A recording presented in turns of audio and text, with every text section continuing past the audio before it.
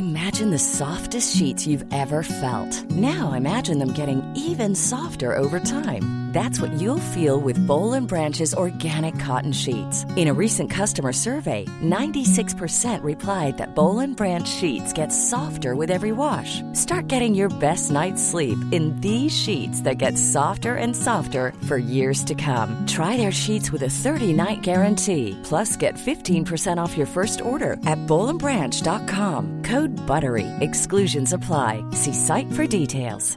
Hiring for your small business? If you're not looking for professionals on LinkedIn, you're looking in the wrong place. That's like looking for your car keys in a fish tank. LinkedIn helps you hire professionals you can't find anywhere else, even those who aren't actively searching for a new job but might be open to the perfect role. In a given month, over 70% of LinkedIn users don't even visit other leading job sites. So start looking in the right place. With LinkedIn, you can hire professionals like a professional. Post your free job on linkedin.com/people today.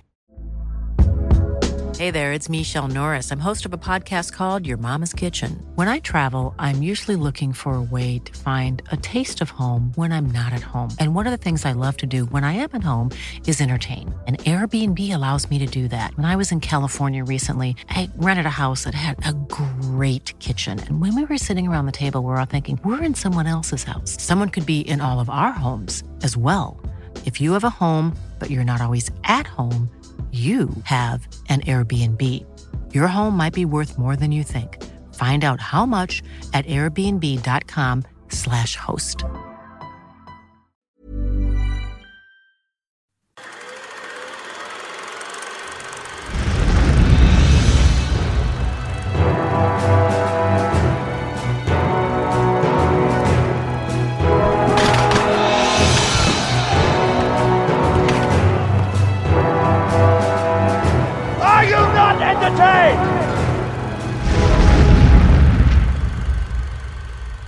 Okay, hello everybody, welcome to History and Technicolor. Here is me, David, and... Here's me, Wolf. Excellent. So, today we have got a dinger that is going to hum more than any dingers have hummed in your life. How much are the dingers going to hum? A lot. A lot. Very good. There's hyperbole for you. So, this time we're going to do Mary Queen of Scots. Now, you don't get just one movie. You get 2 whole movies for the price of one. What is the price? The price is that we had to watch 2. That is true, actually. One had quite a lot of lip gloss, didn't it? And there is no price, anyway, it's all free. And it's the exact same story in both. Exact same story. So, why am I proposing that we cover Mary, Queen of Scots? For that is why what we are you proposing this, David? Glad you asked me that question. I've been wondering that. Well, let me tell you. Mainly, it's the history, Wolf. It's a fascinating story. I do a history of Scotland for paying members. Cheapest chips, it has to be said. Absolutely cheapest chips. I mean, why wouldn't you be a paying member? Sorry, shall I carry on? Yep. Which, as an Englishman, of course, doing a history of Scotland, is pretty much illegal. There was a chap actually in Scotland, Hugh, who spoke to one of his colleagues at work and said he was listening to a history of Scotland made by an Englishman, and you could hear the explosion from here. And I'm sure a little bit of brain spatter reached the shed. But anyway, I do that. We heard that yet another film has been created, didn't we? And, of course, is now out, and we have watched. So that was a bit of a prompt, wasn't it? And there was quite a bit of...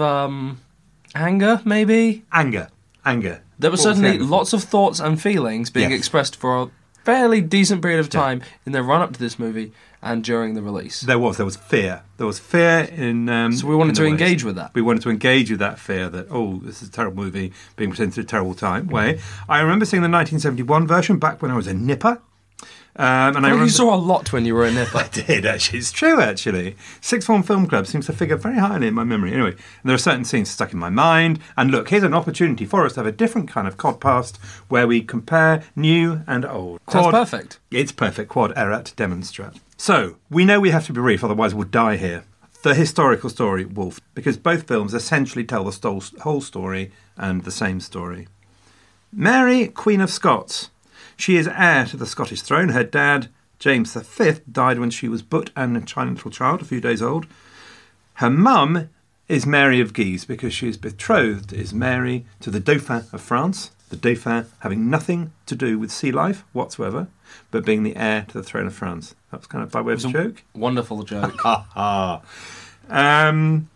And she's actually in France. She sent France to save them from the English who are furious about the fact that she's being married into France. She's descended as it would happen, by Margaret Tudor. Margaret Tudor is the sister of Henry VIII. Now, that means she's got a claim to the English throne, because the Catholic rulers of Europe do not recognise any children of Henry VIII apart from his eldest daughter, Mary, also called Mary Sadlerly, who is also called Bloody Mary in our history. Henry VIII has 3 children, Edward VI, Bloody Mary, Princess Elizabeth. When Edward VI dies, Mary comes to the throne. When Bloody Mary dies, the Catholic rulers of Europe say, right, the next heir is not Elizabeth, it's Mary, Queen of Scots. She's the only legit one.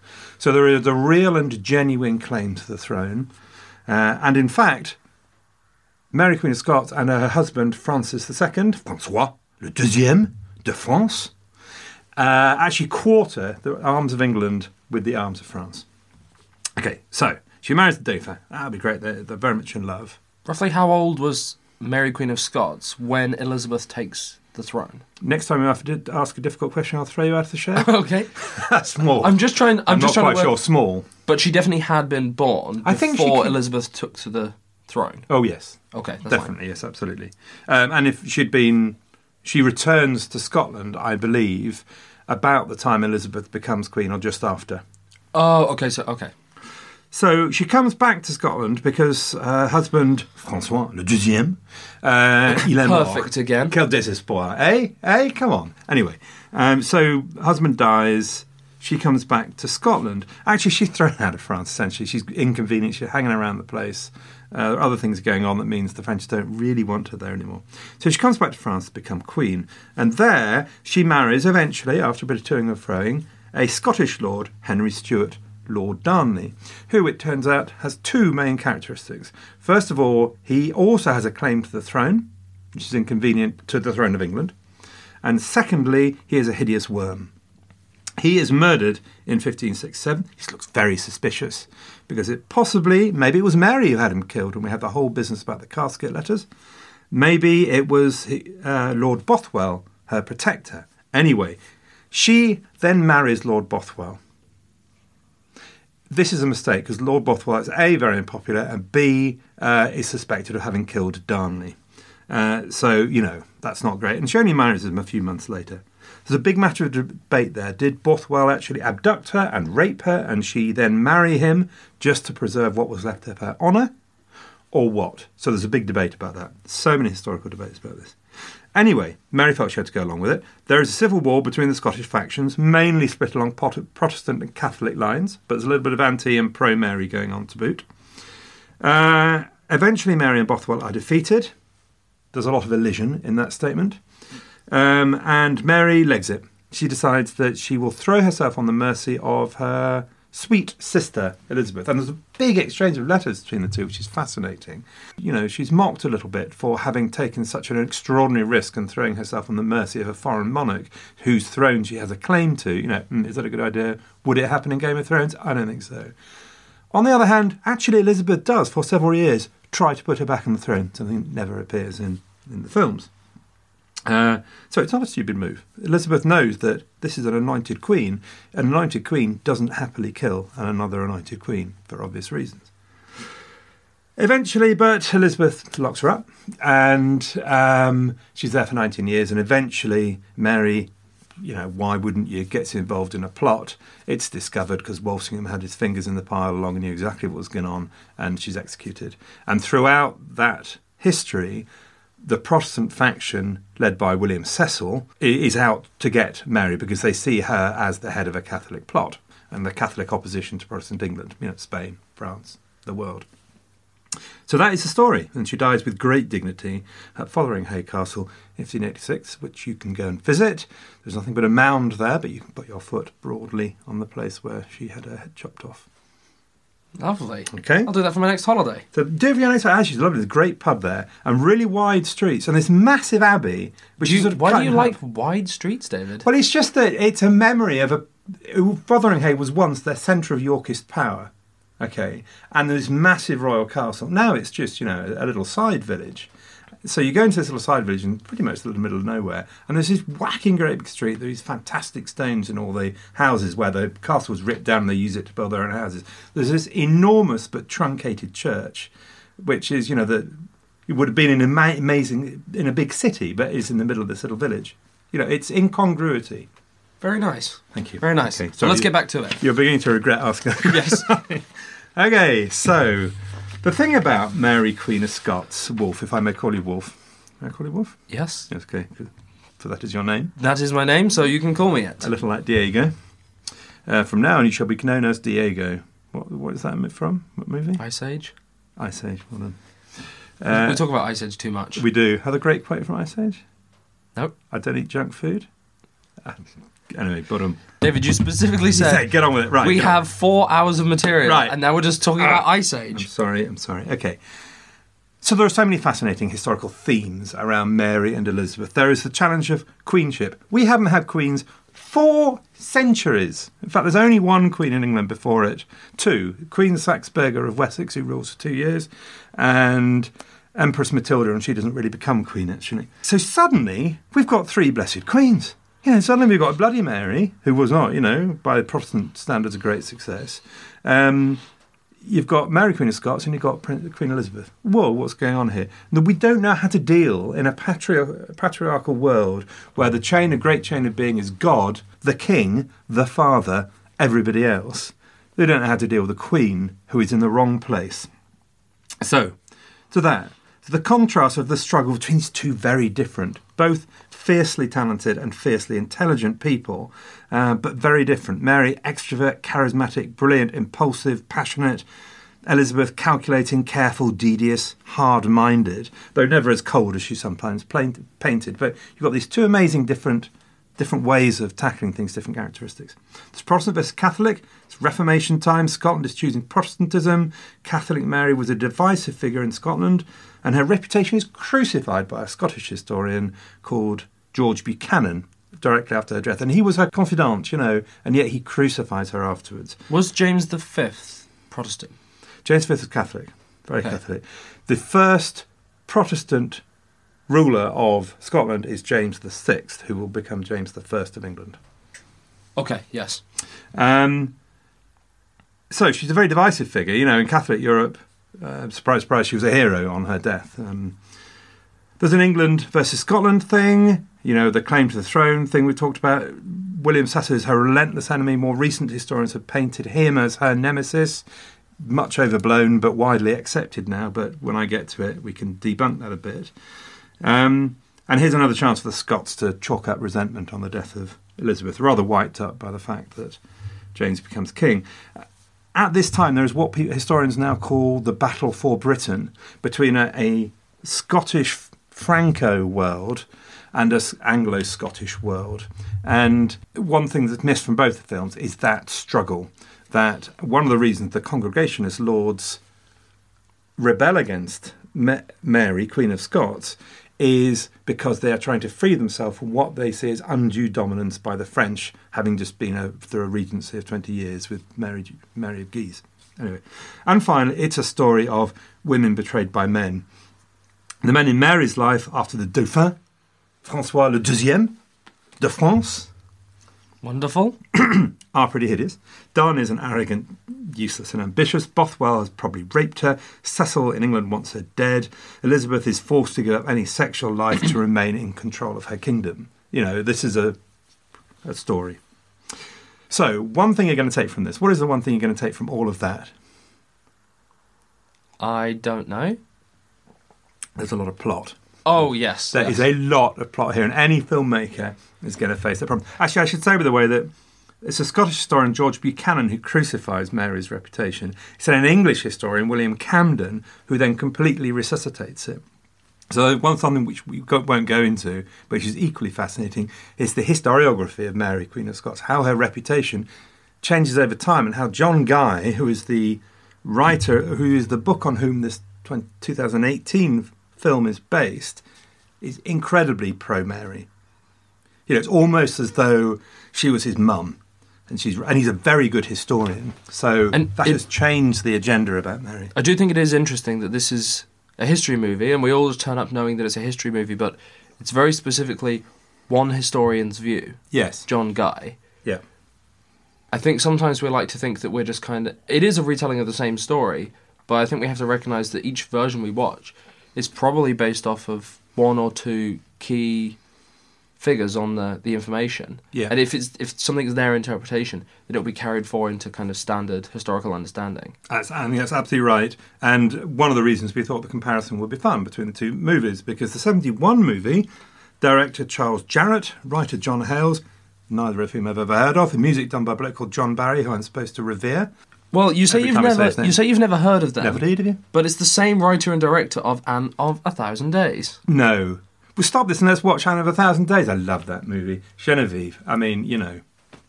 Sorry. No, we haven't watched it yet, so I'll just go, Genevieve. Whoa. She's very nice. Anyway, the 1971 movie then is based on the old historiography, which is not actually negative towards Mary in a way, but it does hold her responsible and accountable for her failure. And failure it is. Let's not get around it. They see her as impulsive, as making very bad decisions, which, despite a hideously difficult situation, leads to her downfall. John Guy's interpretation is this is a woman betrayed and hunted by Cecil. And before we go into it, if this is based off of John Guy's interpretation, understanding his research, how does the historical community consider John Guy's ideas? They consider it very positively, but not entirely. So, for example, Jane Dawson, who wrote one of the most recent general surveys of Scotland in the period, she's a Scottish historian based in Glasgow. She accepts, I think, a lot of the story about Cecil as her nemesis, but does not in any way absolve Mary from blame. There's one key thing which oddly doesn't appear in the movie, that when Darnley is killed, whether by Mary's orders or not, Mary's response is extraordinary. There is no period of mourning. She's married to Bothwell within months. Even if Bothwell abducted her, the fact that there was no period of mourning, she makes herself look guilty. There is a trial of Lord Bothwell afterwards, which, again, doesn't appear in any of the movies, in which it is quite clear that Mary intervenes and makes sure it's a whitewash. And it's very obvious to everybody. So that's just an example of, Jane Dawson would hold her entirely responsible for that piece of idiocy, whereas, John Guy passes over it. There are other bits where... But John Guy's story is much accepted. Yes, people don't think, this is just pop history, it's rubbish. This is well-researched, really good history. It's quite clearly moved the dial. Okay, so we can have some faith about the book that the film is based on. Oh, John Guy's a fantastic historian. If you read any of his books, you should read. Actually, he's a A-grade historian. He's not a pop. He's not a B-grade historian. He's not a B-grade historian. No, he's not a popular historian out to sell a story, or a historian out to make his name. It's good stuff. Well, we're out to make our name in life, aren't we? That's our role, to cut a path in life. Let's not go down this route. No? Okay. What is life? We're going to talk about Herodotus later. As far as Herodotus is concerned, that's what history is all about. It's about your reputation. Anyway, shall I stop now and carry on? Let's move on swiftly because we have a lot to cover. Okay, so the 1971 for fantastic cast. Oh, I love the cast. It's like... So this is the 1971 movie. Fantastic cast. All the people you'd expect. Vanessa. Vanessa Redgrave, Glenda Jackson, Timothy Dalton, Nigel Davenport, Trevor Howard. Ian Holm. Do not forget Ian Holm. Yes, a young Ian Holm. Being a doctor again. He's Rizzio. Oh, he's Rizzio, that's right, okay. So he doesn't talk about... I didn't think Rizzio was a doctor. Good point, actually, good point. He doesn't talk about the stool in any way, does he? Nope. Though, yeah. But he is meant to be Italian, right? He's meant to be Italian, yes. Nice little Ian Holm. It's not nice, not noticeably Italian, is he? Anyway, the 2018 film is out. Josie Rourke, who's known for her Shakespeare adaptations, is the director. Never did it either. Well, it is her first film. Okay, it's her film then, there's a reason. Beau William. Yeah, I looked him up. He hasn't done that much. Okay. And John Guy, based on the book by John Guy, as we've said. So, but the cast... The cast... Saoirse Ronan. What am I doing? Wolf? Margot Robbie. Guy Pearce. Margot Robbie, yeah. Guy Pearce. David Tennant, Doctor Who, yeah. Oh, I will talk about him in a minute. And Martin Compston. Do you know what he was in? He's been in 2 things. No? He's been in Liam. He was Liam in Sweet 16. Ken Loach movie. Yep. Very good movie, bit heartrending. But that'll be Ken Loach. At least the bird doesn't die. And then the other one, Line of Duty, Steve Anson. Line of Mids. Duty. Lead on Line of Duty. It's a cop movie. Anyway. I'm rambling, aren't I? I need to get on. Okay. Who was he in the film? In the film, he's Bothwell.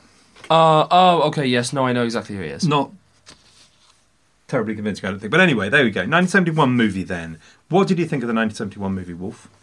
Can I call you Wolfie? Or would that be unacceptable? So can I call you Wolfie?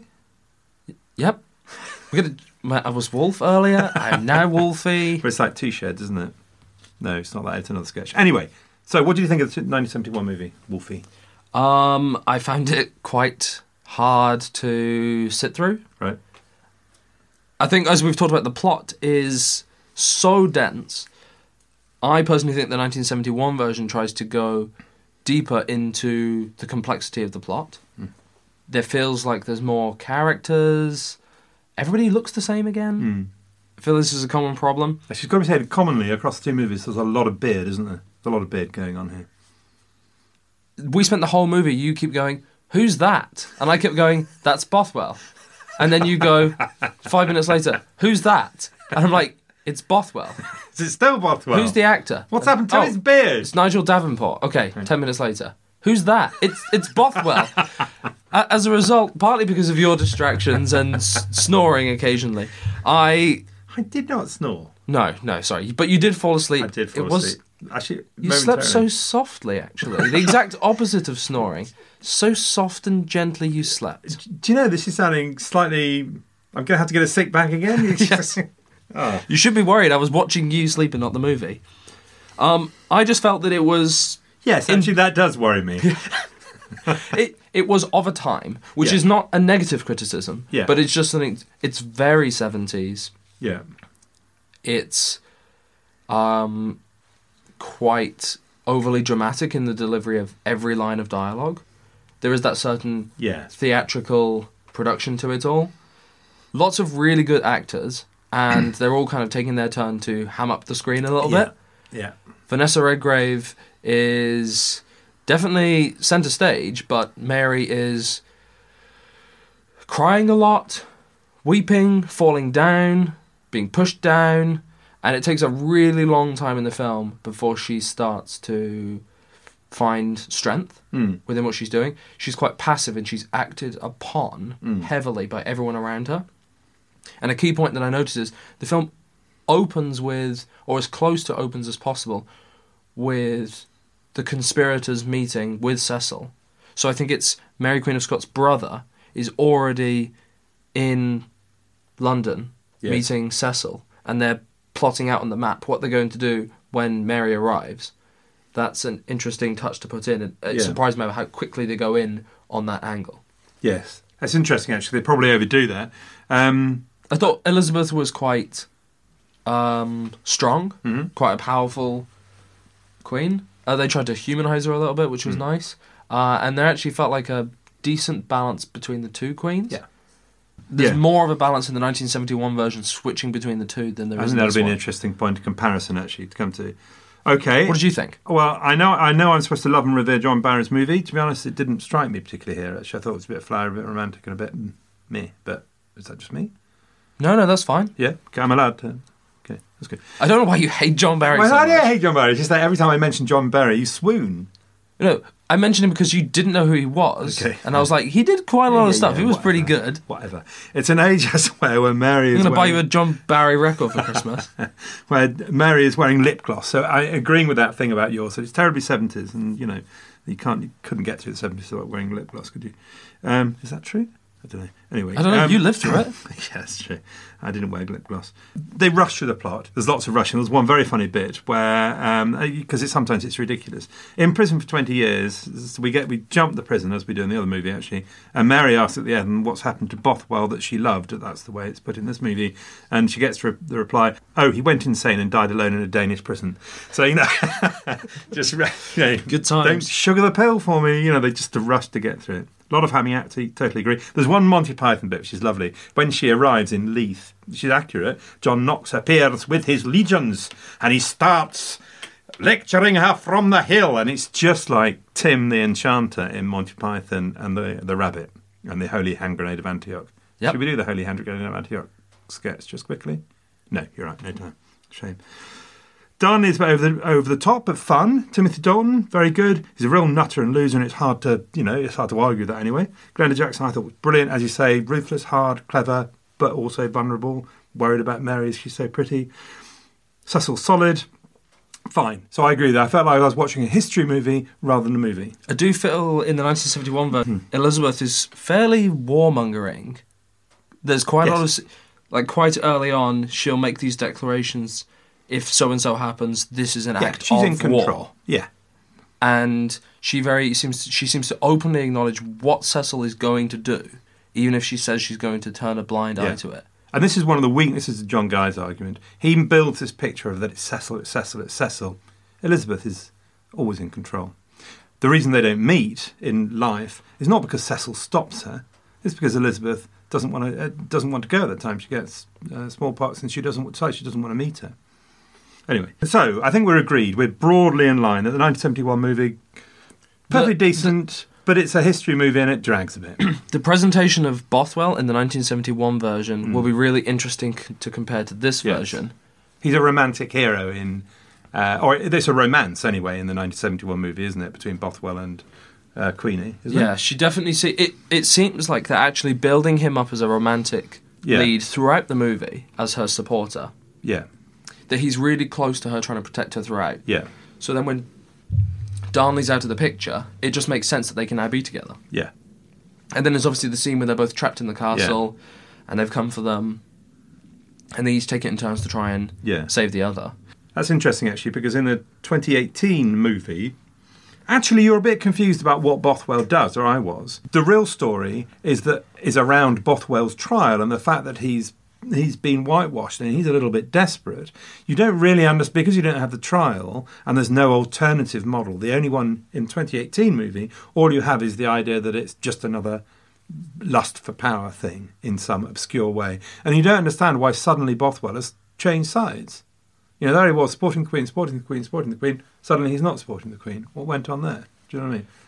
I guess, but when we come to it, I think the suggestion in the 2018 version is that it doesn't need to go into the details because Bothwell is just another man like every other one in the world and in the movie. I suppose that is the way you're supposed to read it. And they openly say lines that deliver that kind of message, which would figure with the main message of the movie. Yeah, okay, but let's get on to the 2018 movie then. Okay, so what did you think of the 2018 movie? Okay. I went in, a little bit of trepidation. Yeah. Why were you trepidatious?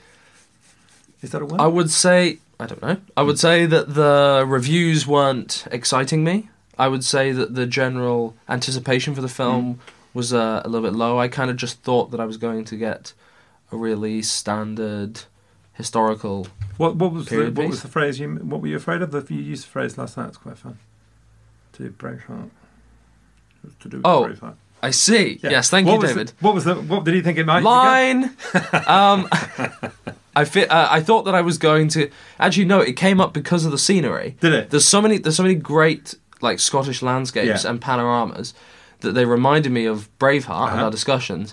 And I said the joke: "Is this going to give us Braveheart 2, Brave Harder?" Hey, it's a great line. Woo! It doesn't feel as good now I'm saying it to everyone. You kind of built it up a little bit. Anyway, you built it up, David. Yeah, but it's your delivery. Anyway, My consensus is that I wasn't particularly excited for it, and nobody seemed particularly overly positive about it.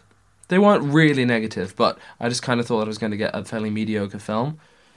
it surprised me by how much I did enjoy it and how much I understood the plot and followed it through, because I was a little bit more lost in the 1971 version. Having read up on some of the history, then watched the 1971 version, it didn't really expand on the stuff that I'd read on and fill the picture in. I think this fills in the history a little bit better for me, gives me the context for it a little bit more. It's kind of easier to envision it all. I thought that Saoirse Ronan was really good. She's actually really good as Mary. And I think the portrayal of Mary is the best thing about the film. The little details and the subtleties that they add into her character, the fact that she isn't completely passive for the first hour.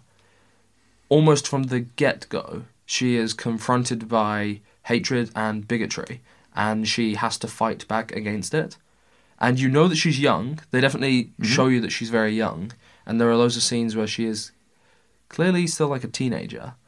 But she has to stand up against these politicians and leaders of the army who absolutely hate her for her religious beliefs and because she's a woman, and they don't think they should ever listen to anything she has to say. And they're all conspiring against her. I thought her presence in the film was really good, genuinely emotive. It works, and it really just helped secure me into the film. The result is that Elizabeth really could not be in the film, as far as I'm concerned. I don't think she achieves that much by being in it. I feel that she is to the wayside. It's a decent little support, and I think Elizabeth's presence in the story is really important and is vital to the themes, messages of the film, but that the actual presence of Margot Robbie as Elizabeth doesn't add too much to that. I can kind of understand the themes and discussions, even if she didn't really appear. Yeah. I thought Guy Pearce was not as scary as I predicted. No. Cecil was weirdly avuncular. Remember we had the argument about in the Elizabeth movie, and you said, "Oh, was Cecil as nice and avuncular?" And I said, "No, he was hard as nails." And this movie, he almost was. I mean, he wasn't quite avuncular, but he was much further that direction, wasn't he? Yeah, he was. Considering it's Guy Pearce, who can be very evil, I thought he was really way too nice, and they didn't show him. By the way, Guy Pearce speaks very highly of you. I've met him once. Have you? Yeah. Did he so I guess he remembers me. Did he say me. You're evil? No, he's a lovely man. Okay. Not evil then, not the face of evil. No. On reflection. My point being is that I thought I was going to guess a completely different version of Cecil compared to Richard Attenborough playing him. So did I. And we don't really get that much different a version, so that was a slight surprise. I thought that David Tennant was quite enjoyable as John Knox. And I actually thought that John Knox had more presence in this movie than in the other one. Yes, he wasn't Tim the Enchanter, was he? Which helped. No, and they seem to keep... They showed his influence by keep going back to him every now and then with the bigger crowds and everything, and I thought that was quite an interesting little touch. I don't think I like the editing between Scotland and England. Right. You know where randomly... You'll be watching Mary for 5 minutes straight, and then there'll just be like one single cut of Elizabeth in almost the same place doing the same thing, and then it goes back just to remind you that they're like parallels. I thought sometimes that was really clunky. Right. And a little bit on the nose. And I didn't like the opening where it begins, because it's not a spoiler, it begins with her death scene for 1 minute. Hang on, she dies? Yeah. It begins with her being taken out to be beheaded. Then it cuts back in time to the beginning. In any movie, that's pretty lazy. But in this movie, it just doesn't serve any purpose. We're not being given a little bit of information now. It's not Citizen Kane where we're like, what's Rosebud for the whole movie? We know that she's going to die. So showing us that and then cutting back to the beginning, it doesn't really create any narrative tension or anything interesting. And I feel that all it does is add an extra minute of running time that it doesn't need. Yeah. Because you see the scene again later on. True. Interesting, yeah. So you liked it, in essence? I'm complaining. With some qualifications. Yeah, I enjoyed it. I thought I enjoyed it much more than I thought. Okay. I know Jane thought it was boring, but I wasn't too bored. I approve of the film and its approach, even if it doesn't quite pay off. Okay. So for me, I think I'm in broad agreement with that. The colours were bright. The colours were great. I thought the settings were magnificent, although they tended to be medieval again rather than Renaissance, interesting enough, which is the same criticism levelled at the film Elizabeth. Carlisle Castle. Well, was absolutely medieval. And, it's stone medieval walls rather than tapestries and all the rest of it. And in a way, it follows the old canard of presenting Scotland as a kind of poorer version of England, although I'm sure they didn't intend that. But which is unfair, because by then we've had many years of Renaissance monarchy. We've had the glory of James IV, Linlithgow, which many of the scenes were shot at, incidentally. Was a truly magnificent Renaissance palace. Well, the shed they go to in England is almost nicer than any of the castles in Scotland. Yeah, that was a great barn as well. Anyway, so the colours were great, and the clothes were not very historical, but I loved them. I thought they were brilliant. I absolutely agree about Saoirse Ronan. She was great, wasn't she? She was really good and really powerful from the beginning, and much more like Mary Queen of Scots would have been, in my view. Mary Queen of Scots goes back to the old tradition of Scottish monarchy, where you travelled around the regions, saw the people and your great lords, and you left the management of the regions to your great lords. And it was all about presence and the kingship that brought everybody together to create the Scottish people. And she was like that. She went round, and people loved her. They absolutely loved her. The scenes where she's riding her horse into action, or just at the start of the procession, wherever they're going, really good. Really good. And accurate, apparently, she did sit straight over the horse rather than side saddle. The set pieces were really good. I loved her in a council, with all the men sitting around being bastards and her dominating the proceedings. The thing I looked forward to most of everything before was, as soon as I heard David Tennant was going to be Knox, I thought, he's going to murder Knox. He's going to be brilliant at Knox. And he was very good. And best of all, he didn't caricature him. John Knox, such an important figure in Scottish history, and made such change, much of it positive, but of course he's now a very difficult figure to like, because our mores have changed so much from that time. His very Calvinistic religion, his book, the first blast of the trumpet against the monstrous regiment of women, completely against what we like now. But he's still, in Scottish history, very important figure, and now very contentious. He did him really well. Yeah, he's very charismatic. He didn't make him look like a buffoon, and the temptation to make him look like a buffoon must have been immense. He was frightening. But also, he was sincere. We take it as frightening now because we disagree so much with it. But then, he was compelling, charismatic, and people believed him. And what's important is, you can tell in the movie that if you are Protestant, you believe what he's saying. Yeah, he's speaking to you. I know we're meant to think that obviously they're making up lies to spread hate and fear to get rid of her, which is plausible, but in terms of the Protestant belief, he is just preaching what they... Yeah, I didn't get that he was making up lies, because that is what they believed. That is the main argument. So she is a woman, therefore it is unnatural for her to be in the position she's in. Okay, but I believe in the film, so he's obviously having the meetings with the various lords, including Mary's half-brother. Yeah. They go to Bothwell and they say, Bothwell, you should go marry the Queen. It's clearly all a plot. So they make Bothwell marry her, and then as soon as she's married him, that's when John Knox acts. It's all planned. I think John sits with them. I think the suggestion in this film is that John plans with them and is like, we need to get rid of her, but we can't yet. She's too light. I don't disagree. What I'm saying is, I think when he's preaching, you could make John Knox, a rabid caricature of what he was actually like. Yes. As far as I saw, he speaks, he believes what he says, and the crowd around him believes what he says. Yes. I think what's really interesting is he acts a little bit like a modern politician now, in terms of how he knows how to use rhetoric, and then how to play the chess game behind the scenes, so that the people don't know what's happening, and he can maneuver things into such a place that then his preachings have more resonance, have an effect, and to a larger audience. Okay, so I thought he was really good, David Tennant, but then he always is.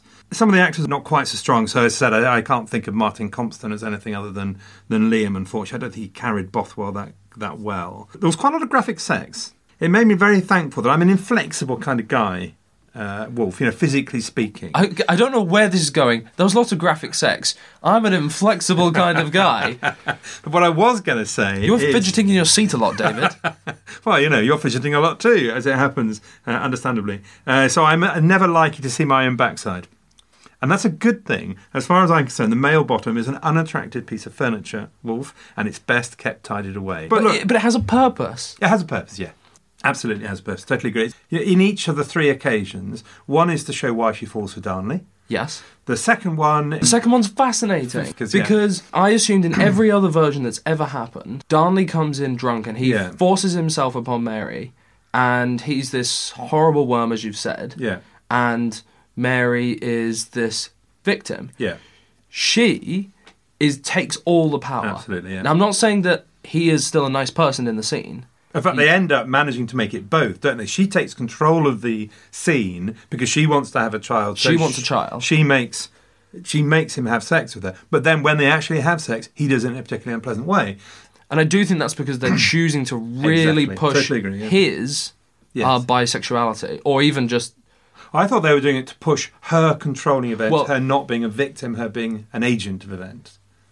I did just wonder about some of the way that it physically plays out. If that's... Should we not go into that anymore? But anyway, my point being, it was fascinating to watch her realise that she needs to act in a certain way. She's playing the game as same as everybody else. Yeah. In the other version, we always think she's foolish and she's idiotic and she's outmatched by all these people who are conspiring against her, which they are.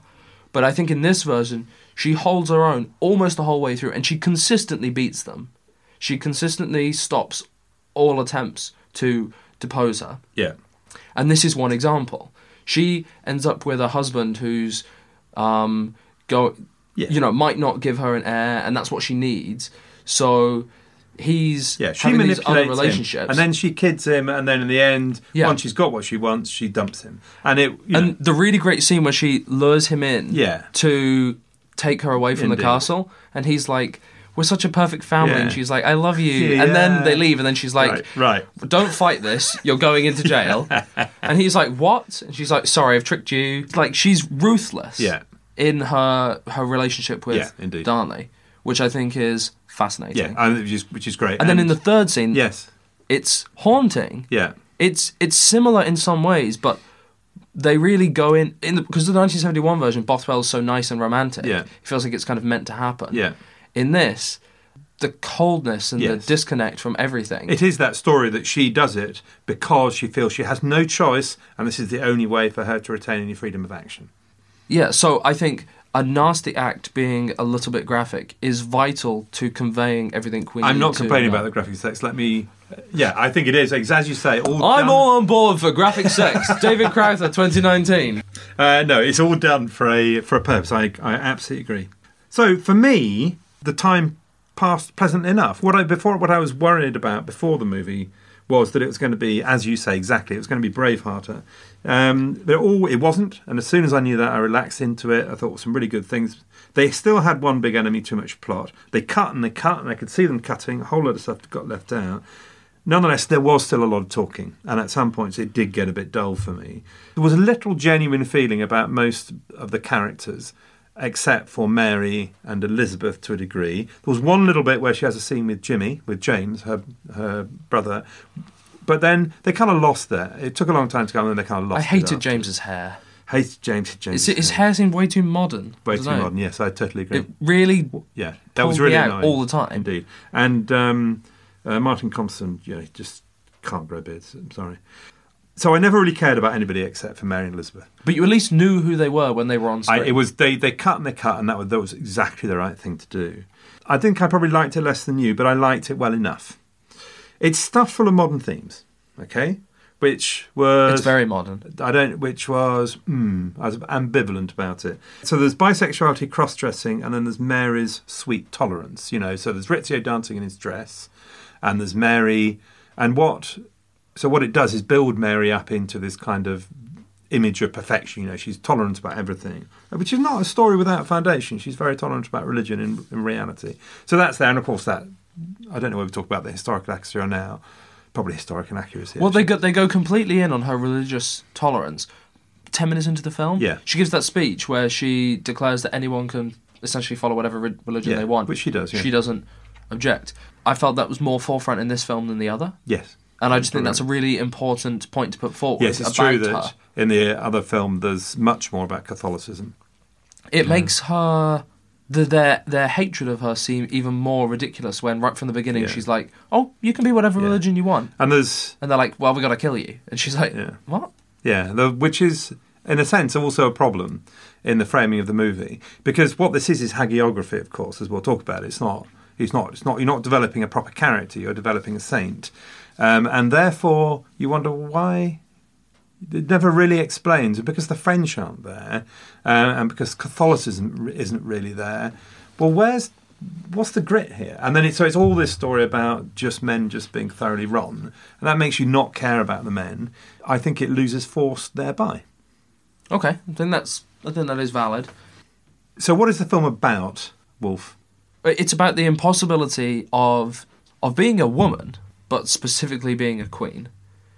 Because I think that it would be ridiculous of us to think that women didn't face the exact same problems if they weren't queen at this time. And it's definitely a reflection upon current times. Oh, I don't think that's true. I think maybe a reflection on current times, but I think the Queen is an exceptional situation because here women are stepping outside of the accepted order of things. Whether the accepted order of things was liked or not liked by individuals here and there is irrelevant. The point is nobody had never had to deal with queens before. Suddenly the great chain of being was perverted and nobody knows what to do. So it is, I don't think it's... But do you not think that this would represent any woman who chose not to fit in this box that was forced for her? Yes, indeed. There's the line, "I will not be owned by a man." Yeah. So... yeah, I think the movie can make us think that it's really, everyone else is kind of okay, but it's just because Mary and Elizabeth are actually queen. But it is about, we think we're arguing about nothing, but it is about exceptionalism. Yes. So it's not about daily life, in fact. It is about what happens when the rules are broken or when everybody doesn't conform to the rules. And I think basically just my point was, she can never win. Everyone is against her at all times. And indeed, regardless of how good she acts. And indeed, neither Mary nor Elizabeth can win. Elizabeth has to pervert her desires, indeed, in order to survive. Mary is not prepared to pervert her desires, and yet she still loses. Is James VI or James I a good king? Yeah, that's she. Okay, well, I guess that got good points, bad points. So yes, I agree. I think it's about two things. One, it's mainly about that. It is also hagiography, as I say. So you know what's going to happen when you see that first scene right at the beginning, and Mary comes to the block as though not a day has passed. You know what's happening here, whereas Elizabeth is pitted and scarred. This is Mary's story. That's fair enough. It's called Mary Queen of Scots, not Elizabeth. But it's building her up to be as good as you can paint her. For me, there's a betrayal at the heart of the film, which relates to what we're talking about. They cannot resist making one of these two a loser. They have to have a winner. Why can you not have two strong monarchs, which is the real story? The real story here is that you have two very strong monarchs. So the worst scene in the whole thing was where Elizabeth is making those rose things. And it's completely out of character with everything you've seen before. It's as though a switch is pressed. They're building up this picture of Elizabeth who's working with Cecil. There's a bit of sympathy between them, actually. There's even a couple of nice lines on the top of Hardwick Hall where they share a bit of sympathy with each other. And then suddenly, they turn Elizabeth into a loser. She absolves herself. She says, I'm not going to come and do my job. I'm just going to sit here making these silly rose petals because I'm so upset with everything. Elizabeth never had done that. Why do you have to do that? It's betrayal of her.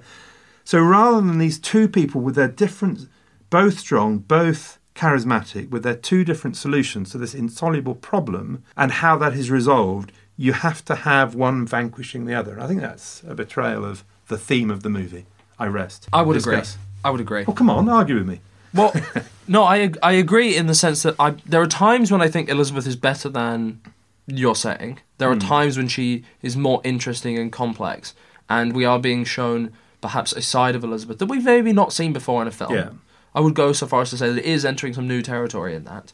It definitely humanises her a lot. Yeah. So you know how we talked about when we watched Elizabeth, like the Gloriana moment at the end, it kind of moves forward through that and shows what is kind of happening to her in her later years as she kind of registers that she's losing power and or will not have an heir. So her life and her reign and everything she has is finite. Mm. And then obviously her health conditions, etc. They all kind of conspire.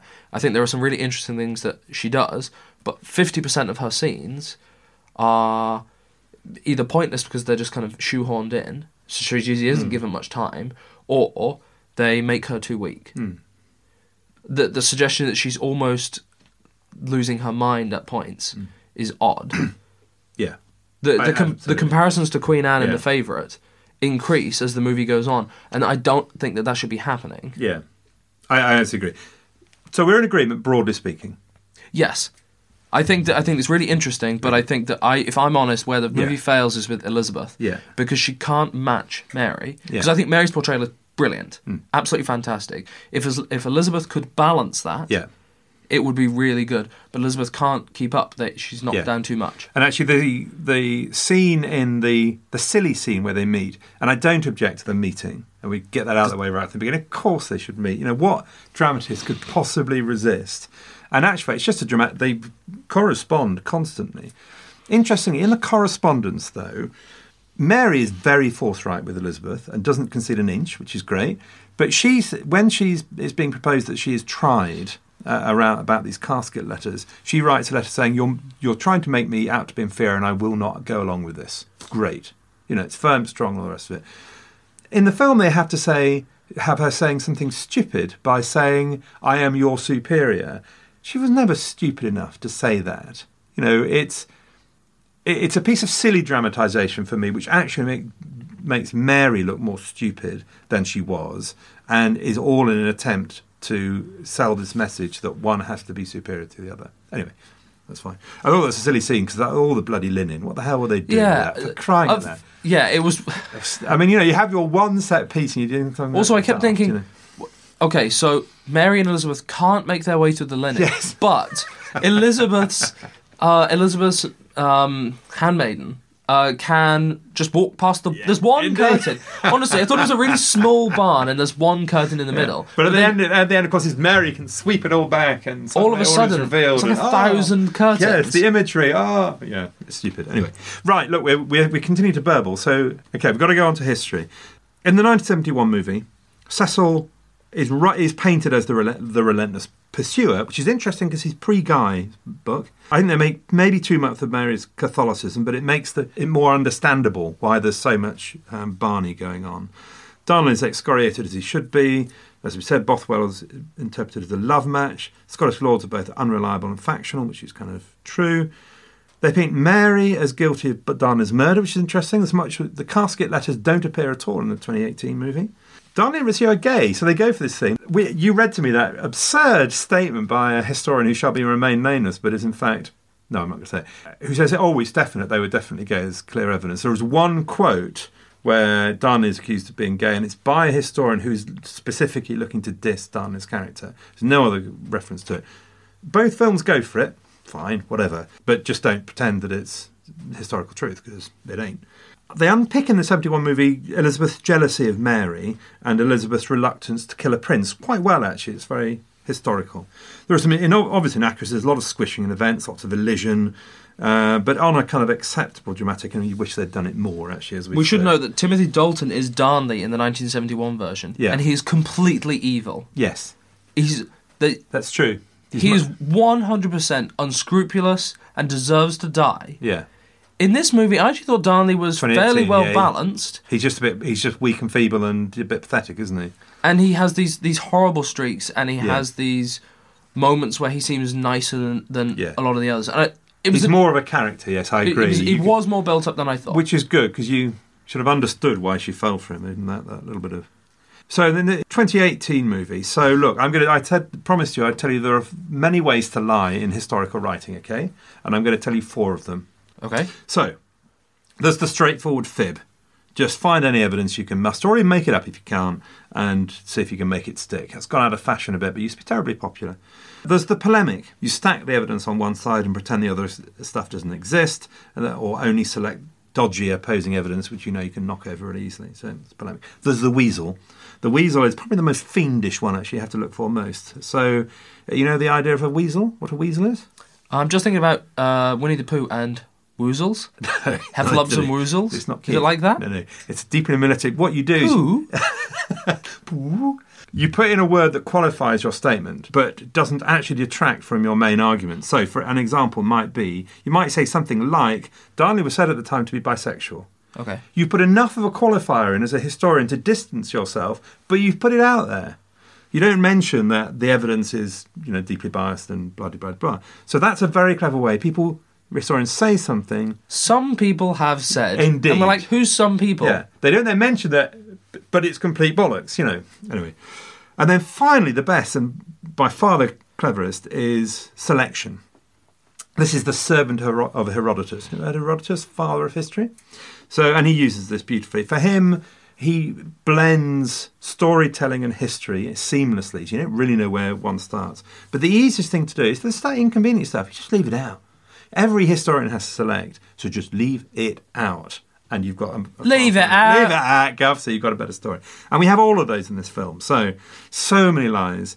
France threw Mary out. In the film, it suggests that, it was all lovely and all the rest of it. So it should be known that we were in the cinema and the movie opened and the first bit of text appears on the screen and David leans over and loudly goes, "First bit of inaccuracy." I actually thought the rest of the cinema was going to start clapping. Actually, I thought I whispered it really quietly. Your voice is still quite loud. Oh, okay. Mary was a broken woman when she died. She wasn't this, young, flighty thing. She'd been in prison for 20 years. Although I do think that's an artistic choice. Absolutely. You can see why they do it. And actually, I'm not saying any of these lies are necessarily bad. Don't get me wrong. And let me conclude before you argue with me on the historic inaccuracies. You want to speak, don't you? No, all I was going to say is I actually think that scene is Elizabeth's perspective of the scene. Indeed. Because they actually refer to it directly. She's going to die as I picture her from her portrait. Actually, you're right. They do that. I've talked about Elizabeth and her roses, giving up on the Fairs estate. She ever did that. Rizzio and his cross-dressing, and Mary's response to that cross-dressing. Cross-dressing was an offence against God in those days. Simple. It's not a Protestant thing. It's a Catholic. It's a Christian thing. So polemics. Well, for example, Mary's complete exoneration from the murder of Darnley. The only evidence that is presented is on one side. The weasel. So the Darnley thing. You say, he said that he was bisexual. And then the selection. So one little known fact about Mary is she signs an agreement with Francis of France, le Dauphin, François le Deuxième, promising that if she dies before him, the right to the throne of Scotland will go to him. So there's this big thing about Mary as, this great fighting for Scotland, fighting for her rights. She's happy to give them up. There's nothing of the defeat of Huntly and his execution. Huntley was a Catholic lord in the north east. It's actually very positive about Mary because she goes there and she has him executed because he is defying her will. She was a tough operator. She would kill people. She's not the sweet and lovely, I'm going to forgive everybody. She was better than that. She did what she had to do. The absence of the Guise family and the French side of the story unbalances the story. It's all about England, Scotland. And actually, this is a three-way struggle for Britain. So, okay, that all sounds very negative. It's not meant to be. What they've done, I think, is absolutely right. They have been far more selective. For dramatic reasons, the film is more effective than the 1971 one. But we just have to accept that there's quite a lot of fiction in a pretty realistic framework. I think the other thing we need to address is, even if we want more history, we also know that we don't in the film, because the film is already too long. Yeah, indeed. There's already too much plot. It's too dense. Yeah. You can't convey all of that. And you can't do it with conviction and accuracy and entertainment. Yeah. And this movie does a pretty good balance. Many people still think it's a little bit too boring, a little bit too long. Yeah. So really, this is a really good story. It's just tough to condense it all convincingly into one format. I absolutely agree. So, although I've said all that, I conclude, a bit like the Elizabeth movie, that, there are loads of inaccuracies, but you can understand why they've done it. And when somebody gives you a good enough reason, I still wish they'd explain at the end what they've done and why they've done it, so that people don't go away thinking this is accurate history. But even if you do go away thinking this is real accurate history, you haven't been abused too much. No, I did find it ends very suddenly, considering that... Yeah, they're both missed she's 20 like, years out, aren't they? Well, better take her into prison, and then, dead. Dead. Actually, in the 1971 movie, they spend a few minutes trying to fill in her life. So she becomes very obsessed with her pets because it's, you know, the emotional life she's got left. And they do show a little tiny second in the 1971 movie to try and get that idea across. And they do talk about Bothwell and, oh no, he's dead and died alone in a Danish prison. Because we're not going to do it, but it's about the same amount of time, if not more, well, longer than she was in Power. Correct? It's just that it's not very inspiring. Yeah. Okay, so why would we recommend anyone go and see this movie? I think people should go and watch the 2018 version because it's a really interesting interpretation, I think. Yeah. Obviously, if you can't stand any historical inaccuracy at all, then don't go watch it. But then also don't go watch any movie. Yeah. It's not the best thing in the world, so if you miss it, I'm not going to be like, oh, you've really missed out on a great one. But I think it's really interesting. I think Saoirse Ronan as Mary is really good. The feeling of what it's like to be Elizabeth or Mary at this time is very interesting. And I praise its attempts and its motives and its goals. So I'm not going to praise its motives quite as strong as that, because I do think it would be a far finer thing. It can be more balanced. If you had a movie which didn't have to involve hagiography, that could deal with the thorny sides of Mary, because there's no doubt she made some bloody awful decisions, and that she had a brutal side to her, that this film does not show. So it's not that honest. I agree with you. Maybe they made the right dramatic decision, but I would still think there is a better movie to be made out there about Mary Queen. I think in this movie you do have to infer her mistakes. So when she leaves James, no, I don't think so. I think it is presented as everything is the fault of the men around her, not because of what she does. See, I did think from watching this film that you do see that she is tricked by Darnley. Now I know she's tricked, she still makes an error in that, and to some extent, I felt anyway, and she recognises that, which maybe just hardens her more. She has to be resilient in the face of this mistake. There's the Bothwell incident, and she because there are times when she's really overly, almost cocky about how great everything's going, even though there's lots of terrible things happening. I do think she is her own undoing at times in the way that she kind of carries on, and the way that they talk about how she isn't aware that Rizzio is causing a problem for her image. Like you say, the lack of mourning, all of that kind of stuff. It's possible that she just doesn't care about any of this stuff and I don't doesn't think that's brought think out. About right. I mean, image. okay, fair enough. I just don't think that's brought out. I think you're supposed to accept the Rizzio situation as being absolutely perfectly fine. It's just these unreasonable guys. Anyway, when I was watching it, for example, when she leaves her baby and she just rides away, I was like, what are you doing? Do that. Why would you do that? Why are you doing that? Why would the baby be... If you're going somewhere safe, why would the baby be safer where you're not? I mean, it's just lunatic. But anyway. And her sparing James, and she consistently spares people who want to kill her. And then they just come back. That's all all about the modern stories, that we like victims these days. We don't like winners. I mean, that's as much part of the dishonesty bit, the little core of dishonesty I dislike about it, that Mary has to be made strong agency, which is great because that's, I think, the way she was, but she's not allowed to make mistakes. Where things go wrong is because somebody else does something nasty. Real people make mistakes, and they have to own up to them and look them in the face, and she doesn't do that. I would agree that it does hide that a little bit, which is frustrating.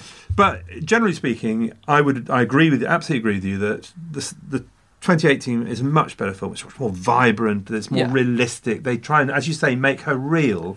See what it's like when she's having a baby and how she feels about that and how they both feel about their futures. They're not cardboard cut-out political figures, and they are still a bit in the first one. The music's much better. It's not going to be the definitive version, but maybe there isn't one. It's a more powerful version than the previous one, or the 71. And if you're going to consider multiple interpretations, then consider this one as well. And having said that, the 1971 has got some stronger bits. It's not a complete blur. So for me, it treats its main characters with more respect than this one does. At the end of the 1971 movie, Mary is an older, downtrodden figure after 20 years in prison, and yet she does not concede an inch to Elizabeth. Elizabeth makes her an offer that you can all be okay if you just sign this admission, and Mary refuses to do so, and she goes and dies bravely and dies well, and all the rest of it.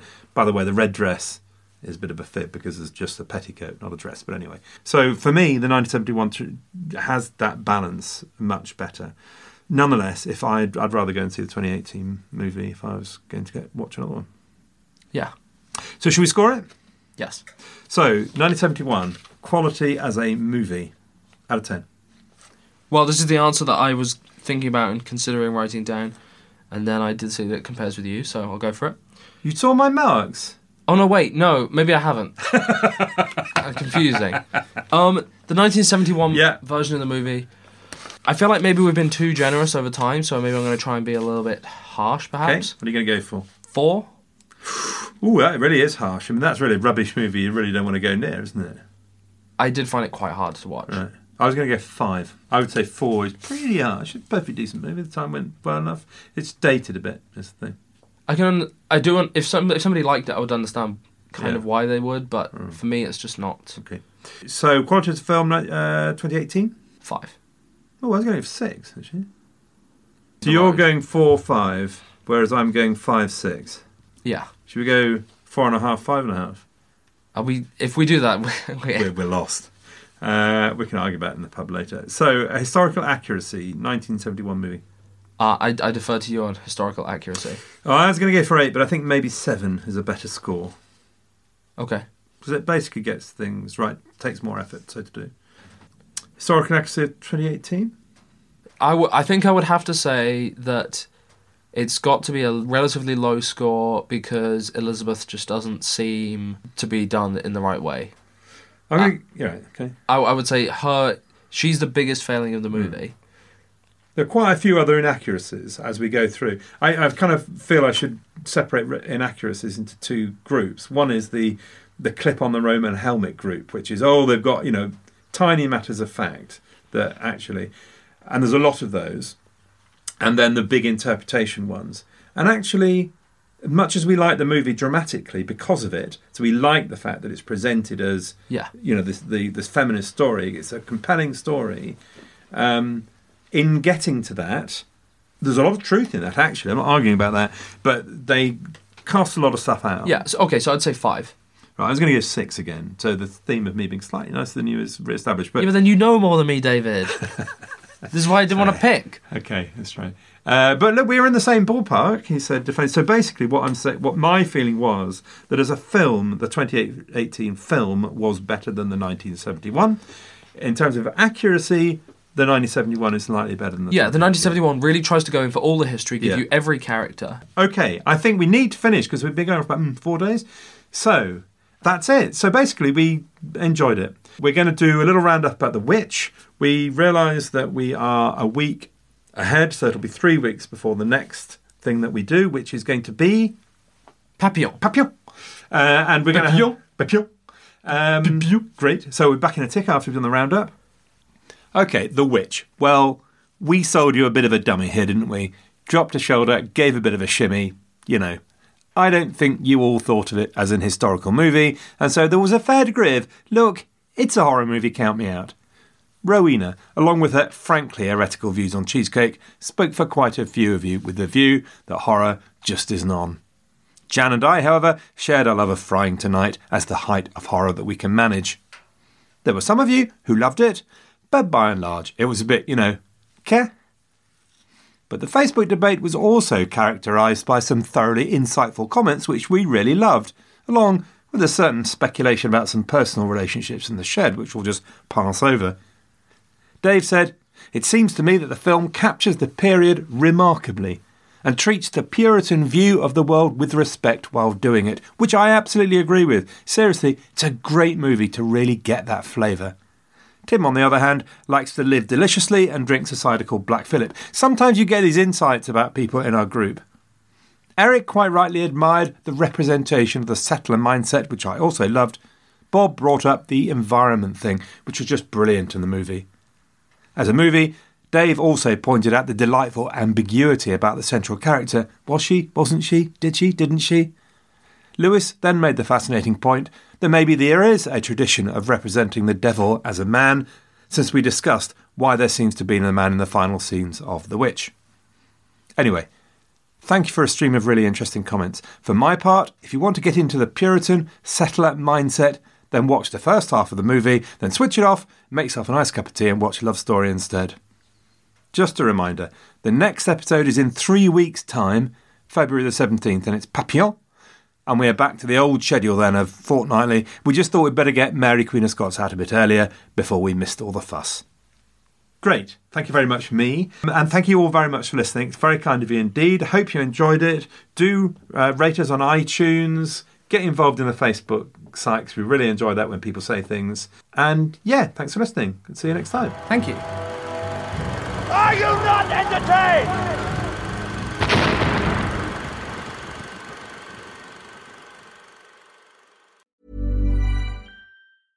Hey, it's Paige DeSorbo from Giggly Squad. High quality fashion without the price tag. Say hello to Quince.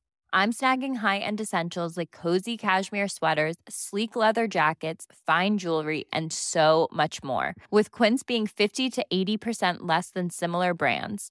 And they partner with factories that prioritize safe, ethical, and responsible manufacturing. I love that. Luxury quality within reach. Go to quince.com/style to get free shipping and 365-day returns on your next order. Quince.com/style.